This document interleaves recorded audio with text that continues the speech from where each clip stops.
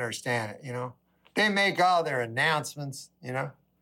What are they? Why do they think we still believe that horse shit? You know, I heard one. I guess I just zone out because I haven't heard it before. They say if your oxygen masks happen to fall, make sure to put your oxygen mask on first before you put the oxygen mask of the little boy.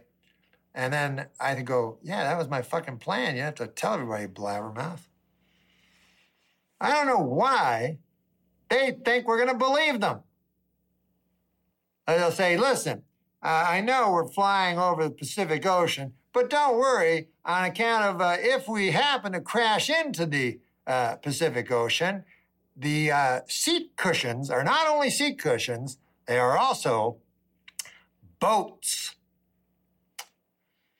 Yep, they're boats.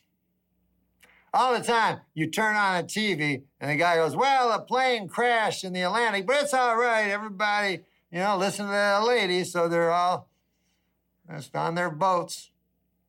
People are going, God damn, why did I buy that boat? I should have just got a fleet of seat cushions. I would have saved all kinds of money.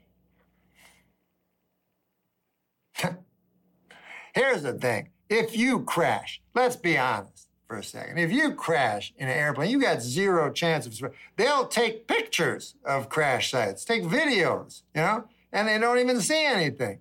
Because at that point, you become you're dematerialized, you know? You're nothing. You're stuff, basically.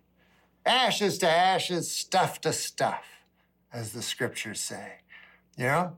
And then the victims, they call them remains, you know? But it's stuff.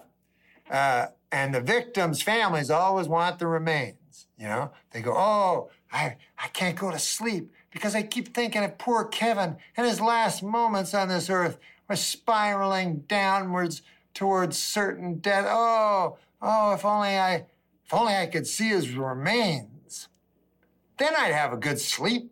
Oh, I'd sleep soundly that night. Then I could close it, just forget this whole thing. I don't understand it, but that's what they say. And really, do you think you're going to get Kevin if you're Kevin's mother? You know, do you think they're going to go on the plane and go, hey, look at that, look over there.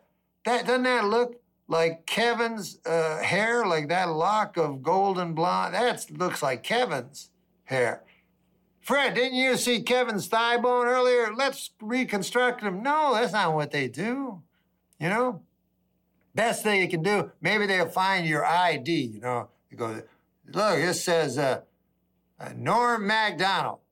Says he weighs 190 pounds. Okay, shovel 190 pounds of stuff into a bag and write Norm on the side of that one and hurry up. Daylight's burning. And his mother wants it. And then my mother gets it and, oh, look at that. That's Norm. How about that? I don't remember Norm having 3 years. Oh, well, I guess none of us really knew him when you get down to him. The only time it seems you ever survive an airplane crash is if you crash into the Andes, you know? And that's even worse because, you know, you have to fight with the moral quandary of cannibalism, which I am against, by the way. If you know anything about my work, you will know my tireless devotion to the anti-cannibalism cause. But I'm not going to use this as a bully pulpit. Most of you are adults, and you've cemented your views on cannibalism. I like to go for the kids, you know, the young people. I go all across this great country, and I go to the schools, and I talk to the children, you know, and I tell them, I go, listen, you might think it's cool to eat your buddy in algebra class, and I'm not going to lie to you, you will be the talk of the school for a few years, but what about the future? What about the future, I tell them. Here's the problem with crashing in the Andes and having to resort to cannibalism is they take so long to decide, you know what I mean? They go, oh, I don't want to eat a guy, oh, I can't do it, you know? And I can't eat the co-pilot, can't do it. you know. And then days go by, I go, hey, maybe we should eat the co-pilot, you know. And finally, they're maddened by hunger, and then they just attack, and they got co-pilot blood all over them, co-pilot viscera falling out of their mouth on their pink shirts, you know. And that's no way to eat. You can't gorge. Any dietitian will tell you. You cannot gorge. The thing to do is graze. That's the right way to eat, you know. You wake up, you have a small meal of co-pilot. Then, around lunchtime, you have a small meal of co-pilot.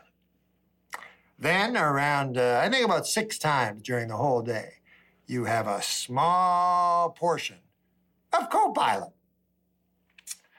Any dietitian will tell you, I tell you. Not that I'm a dietitian. I don't pretend to be a dietitian. Enjoy Norm Macdonald, Nothing Special, on Netflix now.